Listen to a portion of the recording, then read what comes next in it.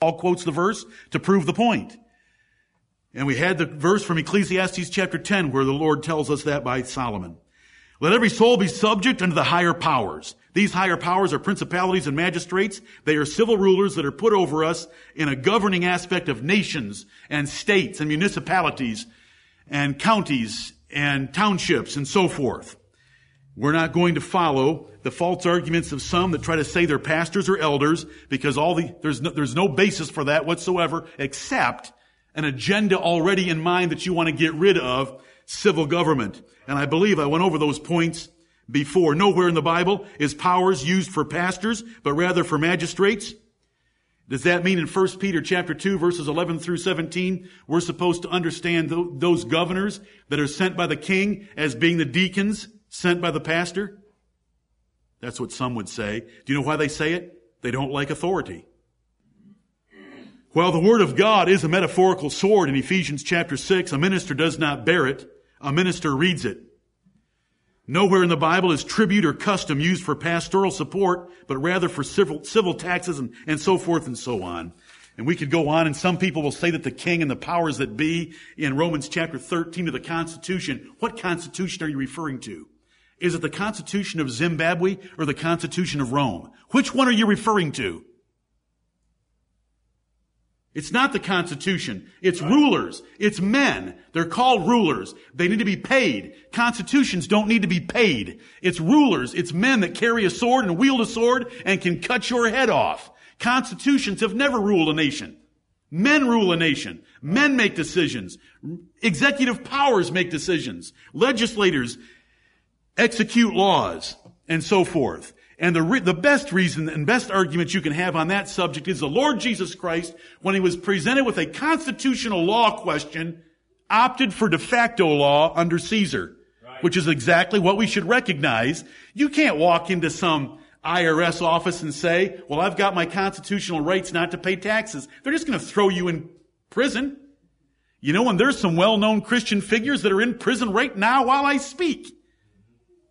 And I'm not going to mention his name, but he was involved with a creation organization out of Florida. And he's been in prison for a number of years, and rightfully so, for living contrary to the gospel of the Lord Jesus Christ. Right. Let every soul be subject unto the higher powers, for there is no power but of God. The powers here are civil government. They're presidents, they're Congress, they're court justices, they're judges, they're sheriffs, they're magistrates, they're mayors, they're state governors, they're state legislators. It's all the persons of government. And some governments have fewer and some governments have more. It doesn't matter. It doesn't matter what you think is more efficient, less efficient, more righteous, less righteous. Just like all the differences that there are between parents. There are no two sets of parents in this room that are equal. Right. They are all different. And it doesn't matter. It doesn't matter one whit what anybody thinks about parenting. Children still owe honor and obedience and reverence to those parents of any sort. On the left hand, on the right hand, on either extreme. They're supposed to obey. They're supposed to honor. They're supposed to reverence. And we know that and we admit that. And I refer back to parents to try to make it easy for you to understand.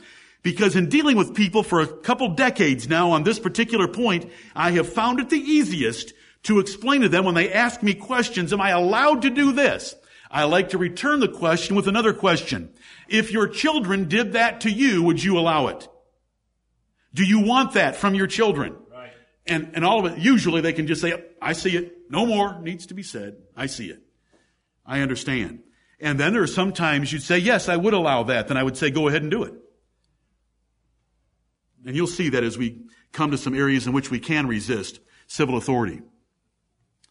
All authority and power is from God. He is the great I am that I am, and He is the one that is higher than the highest. Right. Ecclesiastes chapter 5 and verse 8. We don't have to worry about anyone that we're under. God has picked them, just like we don't have to worry about the parents we're under. Let me talk more about parents. The effect that two parents have on every child's life is enormous. Who made the choice? God did. God didn't ask the parents, and God didn't ask the children if they wanted that relationship in this world. And yet, the choice that God made severely handicaps some children and greatly blesses other children. The difference is enormous. Who's in charge of all that? The God of heaven. Well, there happens to be an office higher than parent. And it's kings and governors. Parents don't have the right just to lop the heads off of children. Kings do. Kings don't bear the sword in vain, and they are a minister of God to revenge all wrongs. Right. Even into the Old Testament, a parent could not kill a child. He had to take them to the only one that can kill a child, the elders of the city, civil government. Why in the world can you have to recognize it, because you see parents and you see children. I mean, children are born to drunkards. Children are born to dope addicts. Children are born to women where there's never a father. The father deserted the woman before she could even give birth to the child that he had fathered. She turns into a prostitute to support her child. And so there's a child born. Does that child still owe his mother honor and reverence? Absolutely. Should he kill her because she's a prostitute? Absolutely not. And God makes those choices. And God makes those choices in government. It's easier for him to pick your president and your Congress and your Supreme Court justices than it was your parents, because there's more parents in the world than there are presidents, legislators, and justices. I speak as a fool for a moment to get your attention. It doesn't matter to God because he has an infinite mind and he made those choices and they seriously affect our lives, but we submit because God is God. And it doesn't matter who's in the office, we obey. Look at Matthew chapter 23. Matthew chapter 23.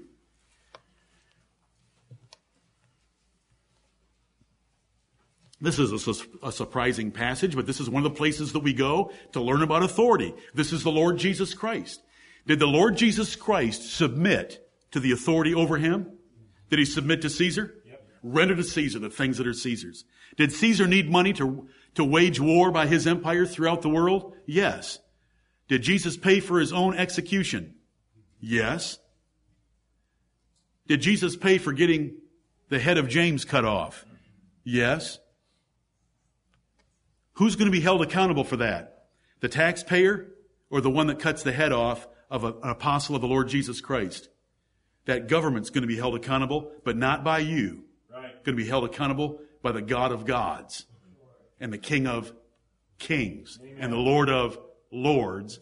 And my Lord Jesus Christ has this title, Prince of the kings of the earth. Amen. Matthew 23, verse 1. Then spake Jesus to the multitude and to his disciples, saying, the scribes and the Pharisees sit in Moses' seat. All therefore whatsoever they bid you observe, that observe and do. But do not ye after their works, for they say and do not. Look at that. Jesus told the church of God to obey the Pharisees. Why should they obey the Pharisees? Because they sat in Moses' seat. What was Moses' seat? The center of religious and civil power. And so what the Pharisees said to do, no matter if they were hypocrites, Jesus admits they were hypocrites. Whatever they bid you to do, you do it. This is the word of the Lord. Show me the passages where it says, if I don't like to do it, or because there's a hypocrite in office, I can disobey them. Show me, because my parent happens to be a sinner, I'm supposed to disobey them. Show me. There isn't anything like that in the Bible. Lord, teach us submission. The pillars of the earth are the Lord, are the Lord's, and he upholds them all. He's the absolute dictator of the world. He's appointed these men. He raises them up and puts them down according to his good pleasure. When we have a wicked ruler, it's for good reason. When a child is born to this world and they have a terribly evil parent, God is going to work his glory and their profit out of that situation if they will respond to that situation the way the Bible teaches them to. If you do not take that position, this world is hopelessly filled with evil, and we all ought to commit suicide or get rid of the concept of God. That's what we believe. Everything God does is for His glory. Surely the wrath of man shall praise thee, and the remainder of wrath thou shalt restrain. Right. Psalm 76 and verse 10. It's for God's glory and the profit of every person that is under that kind of authority if they will respond to it scripturally. If they want to fight it and rebel against it, then they won't get the profit God intended for them to get from it. And then His secret will come into bear. And His secret will is always fulfilled. His revealed will is what we want to fulfill because it's given to us and our children to obey that will. Here's what we believe. And I'm going to have to abbreviate this. I'm going to have to give you some statements and maybe a verse or two here or there. And there's many verses that back these up, but I don't want to spend 20 sermons on Romans 13, 1 through 7. There is no power but of God. Romans 13, 1. Let every soul be subject unto the higher powers. We shouldn't need to preach beyond that. But in God's loving kindness to us as His children, He explains that even the Roman government was a power, and they were supposed to submit to it, and that if they resist, they're going to bring upon themselves damnation. Then He explains the nature of government in verses 3 and 4, that it's the civil good, the public good, the common good of people that they need governments. Then verses 5 through 7 tell us what they need. They need money. They need honor. They need reverence coming from the whole populace for them to do their job most efficiently. For there is no power but of God. In the middle of Romans 13:1. There is no power but of God. First, God ordained positions or offices of authority to govern men. First, we come into this world and as soon as we're born, bang, we have a mom and a dad. God said it. There we have a father and a mother. It's the only way we can get here, is to have a father and a mother. And so there's the first sphere of authority. As we grow up, we get our first job and we're servants under masters. We're employees under employers. And our second authority relationship that we enter. Then we get married and a wife has to submit herself to her husband. There's the third authority relationship. Then they go off to church and they're under the authority of the eldership, the leaders, the bishops, deacons of the church. Then they're citizens, and I may get out of order based on how it occurred in your life. You're under the authority of civil rulers. And see, parents make a great family unit. A husband and a wife make a great way to have sex and be loyal companions to each other through life instead of what this world is now proposing to us. A master over servants is a great way to run a business. He's got the intellect. He's got the forward-thinking mind. He has the strategic plan. He has the capital. God made him a risk taker. He's the master. You go to work for him. Every Friday night you go home and you have a paycheck. And there are months, years, maybe decades where he doesn't get a paycheck because he's risking his capital for you to have a paycheck. And that's the relationship there. Then there's the relationship of God putting pastors over congregations to teach them the Word of God and to apply it and to enforce it for churches to be orderly. Then there's this civil government thing. We all want to be Little House on the Prairie. We all want to go out there and find our 160 acres, have the little woman, have her whip us up some biscuits when we come home from deer hunting, and come in and sit down with our kids without taking a shower and chow down on her biscuits. That's what we would all love that. You don't know me. No one in here really knows what Jonathan Crosby ever wanted out of life.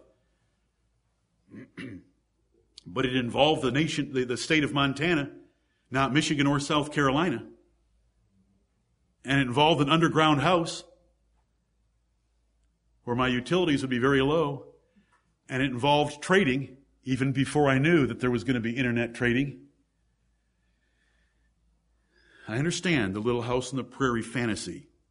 We go out there and get our 160 acres and I'm king. No, you're not. You're nobody. You're a farmer. You're a deer hunter. You're not king. Because along comes Sitting Bull. Sitting Bull doesn't think you're much of a king. He sends his braves in to take the scalps off you, your wife, and your children. Do you know what all of a sudden you believe in heavily? Civil government. And you hear the trumpet sound of the guys in blue on horseback arriving. And put those engines on their reservations. Civil government. We need it. And then you say, I'm tired of riding into town. It takes me 4 hours in this bouncing buggy. And along comes a government that helps lay out railroad tracks and puts it in proper places, makes sure everyone whose property is confiscated for the railroad is paid a market price for that, and on it goes. It's wonderful. You know, along comes a foreign nation and wants to make everybody Muslims. And so men are drafted. Boys are drafted. Yes, we would weep as they left home. But God said that's the way it is for civil government. Right. A big civil government needs to raise an army for the common defense of the people. And if we didn't have that, your little farm doesn't even count anywhere. It's just ground into the dirt by a foreign oppressing army. My little farm. You think they can't find me out there trading in New York from some underground house in Montana? You know, now they'll just send a little drone over there and just nuke me. But civil government is wonderful. Right. Do you know, when you walk into one of our grocery stores and you've got this array and it says it's ice cream, are you worried that it could be mold, insulation, styrofoam? Has it been inspected? Do you trust it? We just sweep the stuff into our carts because we have a great nation with a civil authority. I mentioned bridges earlier today. Are you thankful that these bridges where we're driving over highways are not going to just plunk us down into the front of an oncoming truck? You know, those civil engineers that designed them, and they're inspected and they're approved by government officials that make sure they're worthy to support us and a whole lot of trucks and at high winds all at the same time. And on government goes. It is a wonderful thing. God ordained it. Right. Because we need it. How do we get people to work together and pay for the good of a few people overseeing the big picture that are staving off foreign political efforts against us or foreign armies that might invade us? And so that when you go downtown and there's all these different businessmen, all those businessmen are treating you honestly and fairly, because if they don't, the civil government's going to come through, chop off their heads, or take away their business licenses. I mean, either way, you can trust. It's a wonderful invention, and God made it, and it's just as wonderful as a mommy and a daddy, a man and a woman, a father and a mother make a marriage and make a family with children. Right. And our country is overthrowing that. And if you want to fight against civil government, you are like them. Because you are trying to overthrow something that God established that is very good.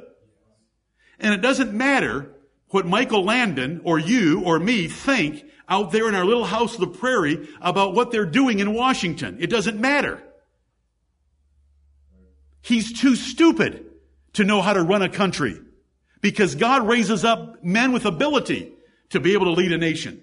But first, God ordained civil government for the common good of mankind in nations.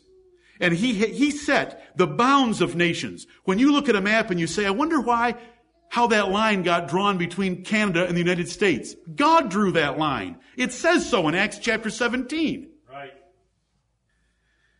The first thing, God established civil government. He established religious leaders over religious worshipers in His church, both testaments. He established masters over servants. And boy, when they work together well, and those servants say, yes, sir, how high? When the master says jump, a company can make money and a company can go places. Because the man at the top has the foresight, the capital, the risk-taking, and the knowledge of what to do, while the little guy down below never got past the third grade. He just goes in there and does his best every day, and he gets a paycheck, and the two of them together, the rich and the poor, meet together. The Lord is the maker of them all, and it's wonderful. Right. And marriage, and family, and there's the spheres of authority. And so it is with government, brethren. It is a blessing. It is a huge blessing. What if we had to be checking our gas? We have to have a little test kit every time we go to a gas station and pour some into a little test cup and hold it up and then drop in a tablet and see if it turns a certain color to know if it's been diluted with water. When was the last time you did that? When was the last time you brought a jug with 128 ounces capacity in it and you filled it and you're watching very closely on the pump? When you got to 1 gallon, you pulled it away to make sure it was 128 ounces. How does all that happen? And it's almost ridiculous to try to talk about it because there's a million of those that affect you every day. And do you know where it came from? Almighty God. Right. Because I want to tell you, if it was up to your neighbor would probably rip you off. But do you know who it's up to? It's up to some men that have been placed in authority over a whole bunch of neighbors and who know that for this country to get ahead and for this country to make money and for this country to support me and for everybody to like me, I've got to make sure that you always get 128 ounces, even under absolute tyranny. Do you think Adolf Hitler had gas stations selling 127 ounces for a gallon? You're wrong. You've never read history. You don't understand that even under the worst tyranny, these civil orders are still kept in place because that is necessary for his own government to survive.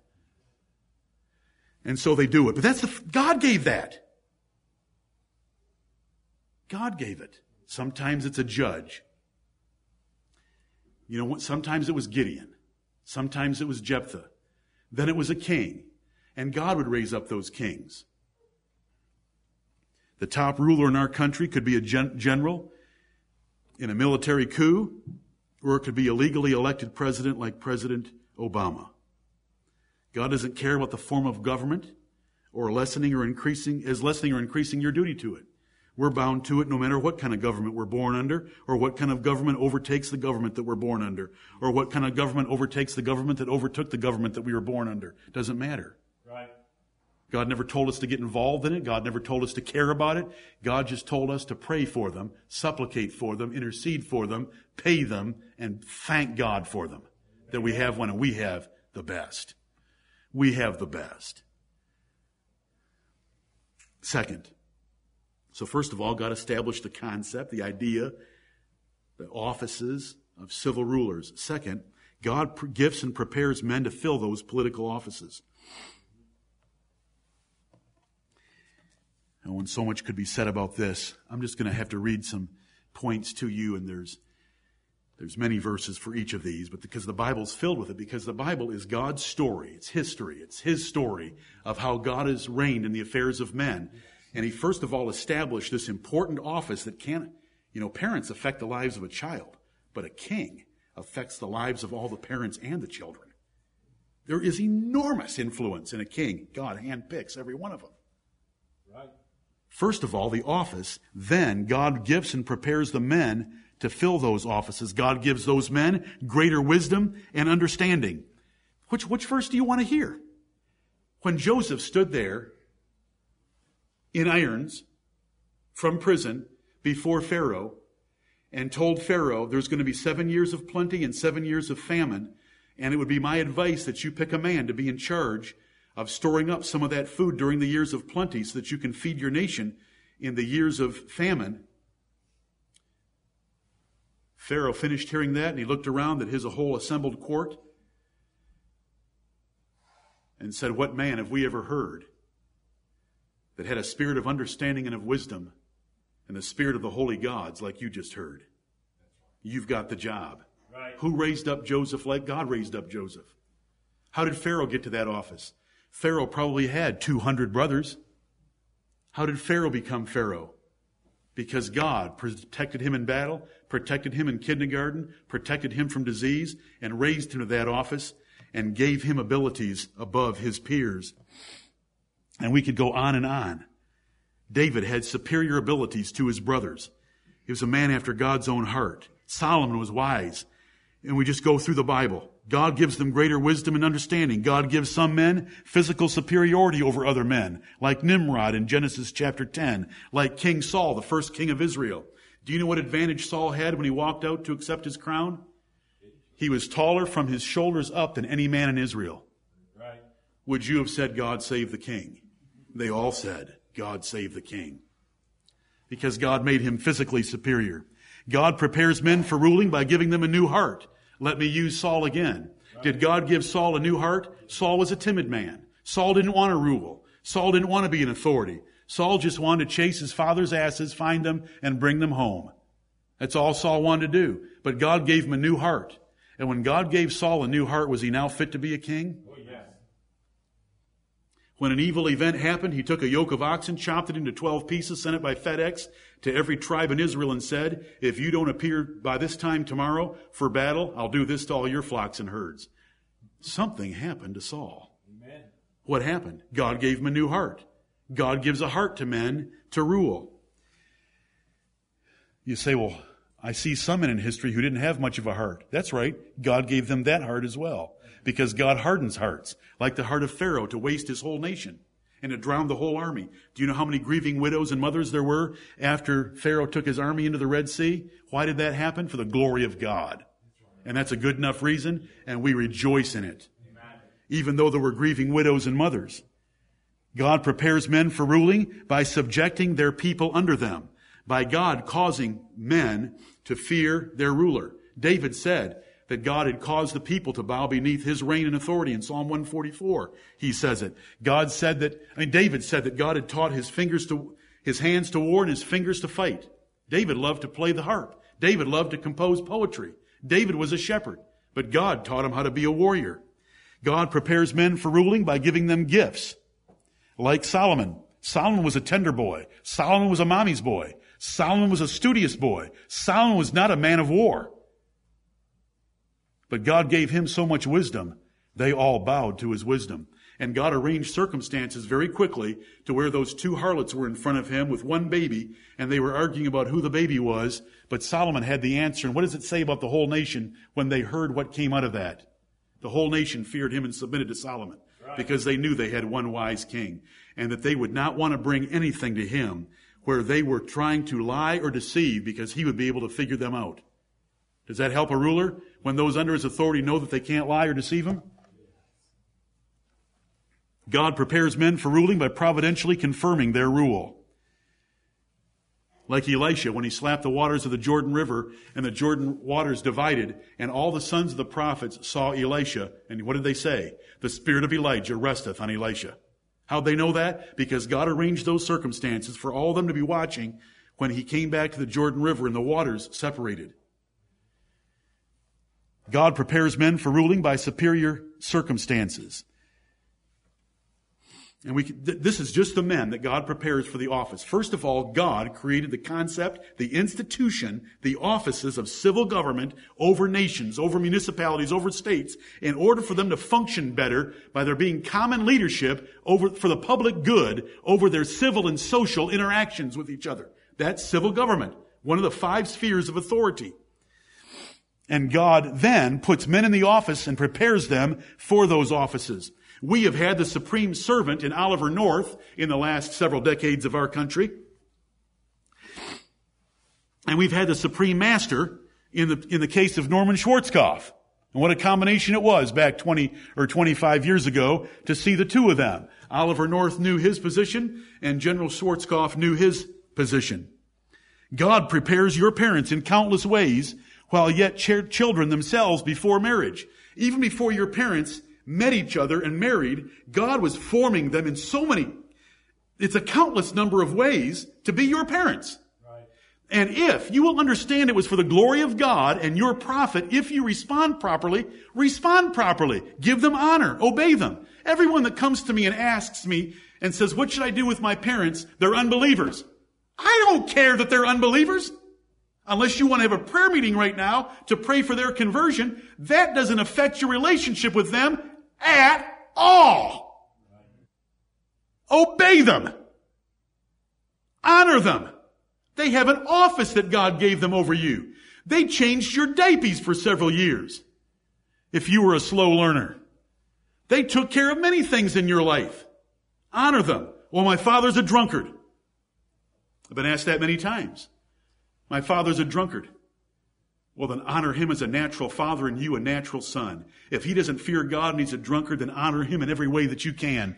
His drunkenness is something that he is going to answer for before God. He doesn't answer to you for it at all. Children are not the consciences of their parents. Citizens are not the consciences of the state. The conscience behind the state, the conscience behind the government of the United States of America is the conscience of Almighty God. Everything that is happening is according to his perfect will. The remainder of wrath thou shalt restrain. God restrains everything that is not according to his praise. It doesn't matter who's in the office. God prepared your parents in so many ways to be fit as he planned to be your parents.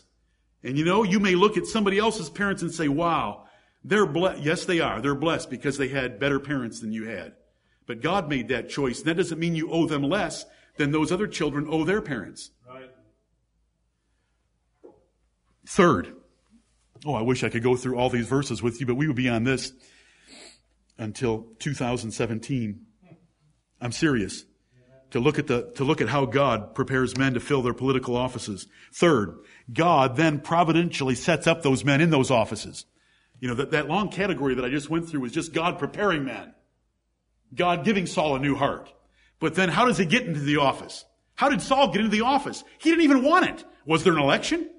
Did he write himself in? And all of his buddies write himself in? Samuel anointed him. That was a direct one.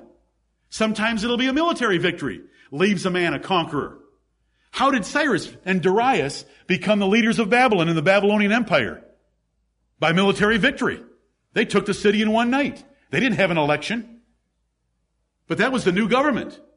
And they were obedient to it. Daniel was obedient to it. God providentially sets those men up in the great offices that he has fit for them. Right. The Bible describes God's general work of doing it. The Bible describes God's specific work of doing it. Sometimes it's by direct revelation. Sometimes it's by men rising to the top. Where like Proverbs 22 and verse 29 describes, seest thou a man diligent in his business? He shall not stand before mean men. He shall stand before kings.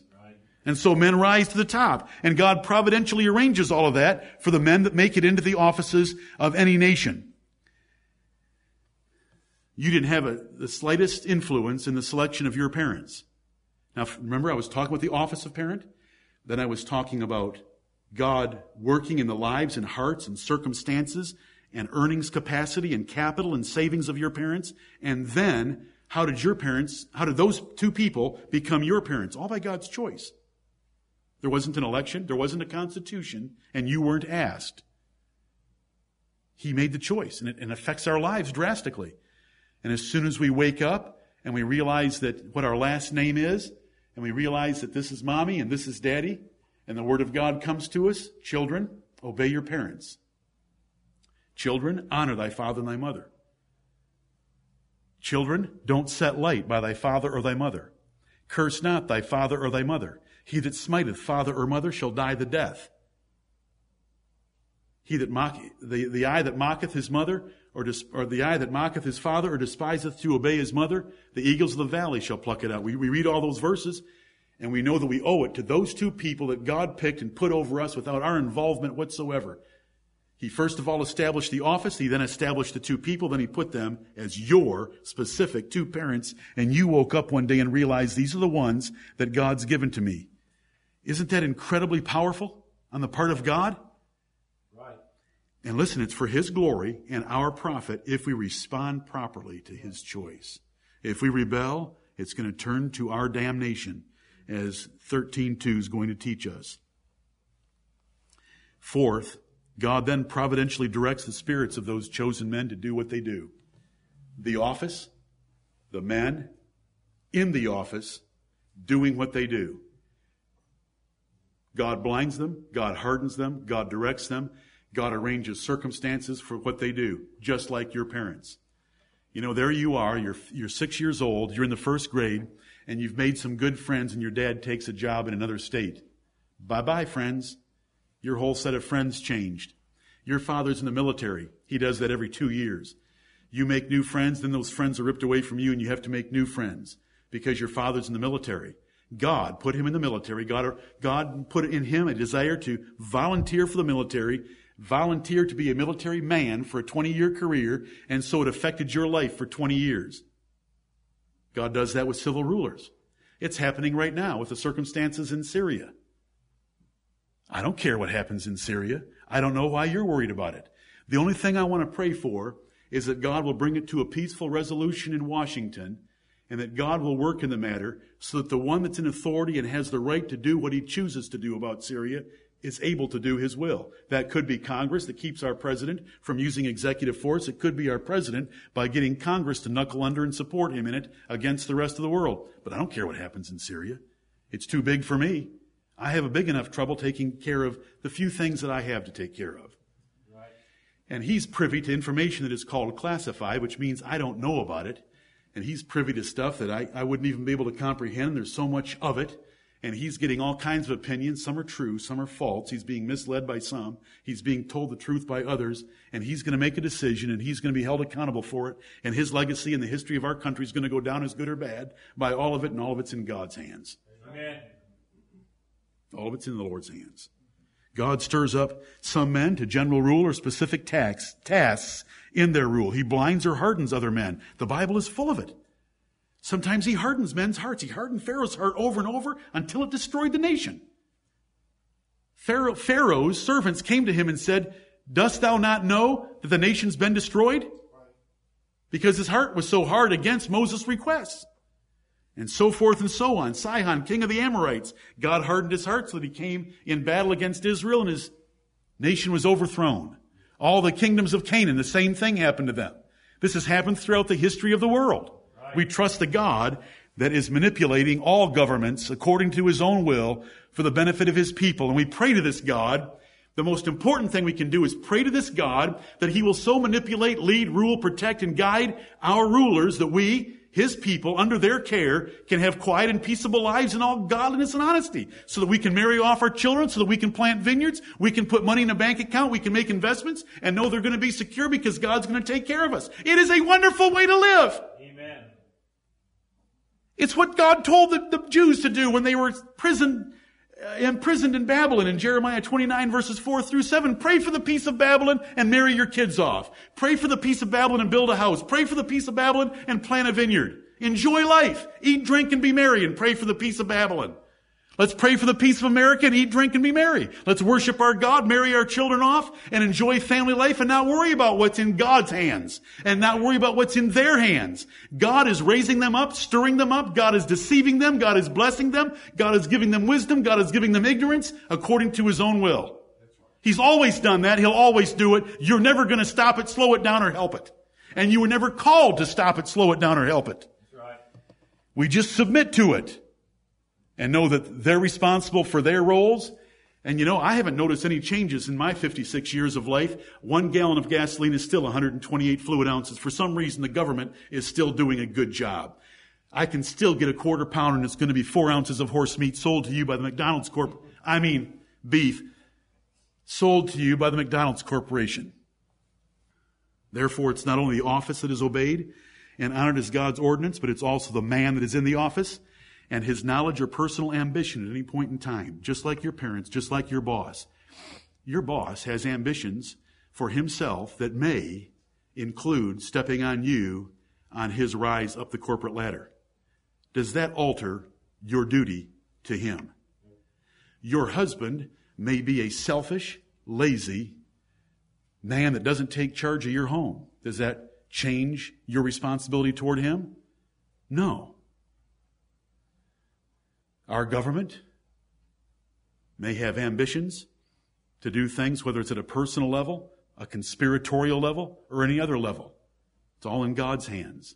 We obey, we pray, we pay, we submit, we're in subjection, and we give them honor and fear as we should. Let every soul be subject unto the higher powers, for there is no power but of God. The powers that be are ordained of God. The sovereignty of God is not some minor aspect, but it pervades all subjects. The rulers in Syria at the present time, the rulers in New Guinea, Cuba, or America are all God's choices as fully as your parents were God's choice. Right. The Lord Jehovah teaches us that. He raiseth up kings and he putteth down kings according to his own will. I thought we had read to us this morning from our brother Chris, John chapter 19 and verse 11, where Jesus said to Pilate, John chapter 19 and verse 11 sounds this way. Thou couldst have no power at all against me, except it were given thee from above. All civil authority is power from God. That was a foreign military occupying force in Israel against their constitution, and that was going to put him to death with an illegal, unfair trial.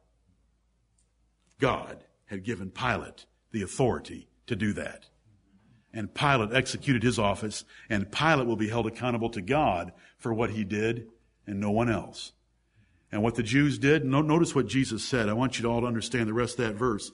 Therefore he that delivered me unto thee hath the greater sin. Pilate was just executing his office of trying to keep peace over a rebellious nation. Who had delivered Jesus to Pilate? The rulers of the Jews. Did God deal with them for doing that to his son? In 70 AD, he used those Romans to level their capital city. Note the language in the Bible. The powers that be are ordained of God. It doesn't say the powers that we would like to be. It doesn't say the powers with constitutional authority. It doesn't say the powers that allow life, liberty, and the pursuit of happiness. It's not the powers that we approve of. It's not the powers that allow gospel preaching. It's not the powers that preserve the unborn. It's not good powers. It's not noble powers. It's the powers that be. The powers that be. See, that you wake up in a crib. Who are the powers that be? The mom and dad that God picked for you. The powers that be. You can't get up at the age of 5 and know that the child down the street gets cookies and milk every day after school, and you never get cookies and milk, and they have a new bicycle and you have a used bicycle, and you can walk down the street and pick yourself a new set of parents. You were raised with the parents that got a used bicycle and don't give you cookies and milk. They give you a granola bar and distilled water. Doesn't think about whatever you want to think about. But God made these choices for us. Right. God made these choices. That may not be the government that we think we should have, but I want to tell you there's a thought process behind our government that is greater than your thought process or my thought process. It's God's thought process. Right. God is, you want to talk about classified information? It's called the secret will of God. Do you know how many details God is taking care of? All 315 million people in this country and all 6,700,000,000 outside of this country that are influenced by the United States, God is taking care of all of them all at once with what he's doing in Washington, D.C. Do children have to learn to recognize that about their dad who moves from one state to another when he takes a new job? Okay, Daddy. I'll be happy to go, Daddy. I'll help you pack. I'll make some new friends in our new city. I love you, Daddy. And anybody in here that doesn't want to submit to Washington, D.C. and respect them the same way, you are destroying authority, and it is going to come back to damn you in your life. Right. Romans 13:2.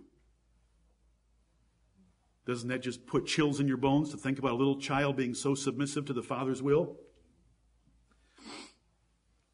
What if the Father's taking a stupid job in a foreign state? Whose opinion?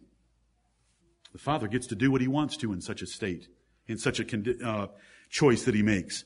Oh, Lord, help us to see these things as plainly as they actually are. Amen. It doesn't matter at all the form of government, the men in it, or their ambitions or goals in office. If we were Russian Christians in 1950, who would be our king? Joseph Stalin. Who would be the police force? The FBI, the CIA, the KGB, and so forth. What would we do? We would submit. We would pay taxes. We would honor them.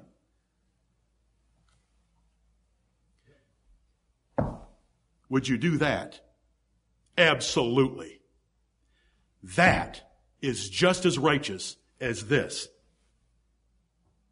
It is only in your mind there is a difference. God raised up Adolf Hitler over the German state for purposes known to him. And God raised up a government over us for purposes known to him. We may salute this way. We give honor to whom honor is due. If that's the gesture that he wants in the way of honor, we give him honor that way. We have our place where we'll resist. That's verse 2. I'm not to verse 2 yet. But see, you've had this privilege, and I don't consider it really a privilege. You've probably spent 15 minutes reading about Adolf Hitler, and for some reason you think he was bad. Now, you know I have an opinion about Adolf Hitler, but I'm not going to bring railing accusations against him because Michael the Archangel doesn't even bring railing accusations against Adolf Hitler. That's right. Adolf Hitler ran a government that still provided 128 fluid ounces of gasoline in every gallon that you purchased at the pumps. And if you tried to steal from your neighbor, you were going to be punished. And if you tried to sell gas that was only 126 or 127 ounces, you would be punished by that government. It doesn't matter the level of tyranny. They still have to enforce the basic good and the basic evil for a nation. Now, they didn't have the moral good or the moral evil that we understand and what nation has. And America doesn't have the moral good or the moral evil in their understanding that the Bible teaches. Right. But we still submit. This government right now, we're paying taxes to pay for abortions. If we take this as Cuba Christians in 1965, it means Fidel Castro and his form of rule. What should you do if you were a Cuban Christian in 1965? You saluted Fidel Castro. You paid taxes. You prayed for him. You supplicated. You thanked God for him. You were still alive. Your family was still alive. Though you might not have been making very much money working in the sugar plantations of Cuba, you still had a family. You could still worship God, and you thanked God that there was still a government over your state. That's what the Bible teaches us to do. Right. In the history of the world, less than 1% of all rulers at any level were true Bible Christians. In the history of the world, there's never been a government outside Israel that was the best form of government. Let every soul be subject unto the higher powers, for there is no power but of God. The powers that be are ordained of God. When God ordains something, that means he sets it up to continue in a certain order. He establishes it or founds it by his ordinance. He appoints it, he decrees it, he destines it, he orders it. And he's ordered the civil governments of the world, of nations, of cities, of states, of counties, of townships. He's ordered it. He set it up. He picked the men for it. He prepared the men for it. And he moves the men while they're in the office and directs them. There's one government of the world. It's the government of God. And he is the God of gods, King of kings, and Lord of lords. And all praise and honor should be to him. And we should be able to submit, pay and pray and trust him. Because if we know the King and the God that is behind all the rulers of this world, we have the most powerful influence that there has ever been for a government, and that is to pray. My wife was asking me yesterday about Cyrus, and who in the world could have arranged for Cyrus to take the city of Babylon in one night? It should have taken a 10-year siege that would have cost most of the inhabitants their lives, but it happened in one night by God. And we were talking about the power of prayer in moving nations, and in moving government, and moving rulers. Do you know who the prayer was that brought Cyrus? Thank you, my brother. Daniel. Daniel chapter 9 says that Daniel, by reading the scriptures, knew that it was getting close to the 70-year time period. So he went to God in supplication and prayers, and he confessed the sins of the state of Israel, and he begged God to have mercy upon them, and an angel came to him and said, the 70 years are going to end, and the man that I'm sending to end them, when he issues the decree to rebuild Jerusalem, you can start counting another 70, but it's going to be 77s, and it's going to bring us to Messiah the Prince. Daniel's one of the 5 great men listed in the Old Testament for being able to intercede. And he prayed and interceded for Israel, and what a blessing it was. Right. We should be interceding for our country. Amen. If you are not praying fervently every day for our rulers, high and low, in authority over us, and fasting from time to time, you do not have the right, or you are a hypocrite. You do not have the right to have an opinion about government at all. I ask you, are you doing what the Bible says you're supposed to be doing? Or are you doing what the Bible says you shouldn't be doing? And that is having evil thoughts toward government and drawing lines in the sand that if the government tries to come and do something to you that you don't think they should do, you're not going to let them do it. Well, they're going to do it anyway, but you don't think you're going to let them do it? Drawing those lines in the sand, already feeding your heart with rebellion and how you hate government and hate this government? The Bible tells us what to do. Do you want to protect your family? Then if you're a wife, submit to your authority. If you're a father, submit to the authority of your master and pray. Lead your family in praying. Pray for President Obama. Right. Pray for our Congress. Pray for the senators and the congressmen. Pray for our justices. Pray for our governor. Pray for our mayor. Let's be faithful citizens. Let's do it the way that Jesus Christ taught us to do it. May the Lord bless the preaching of his word. Amen.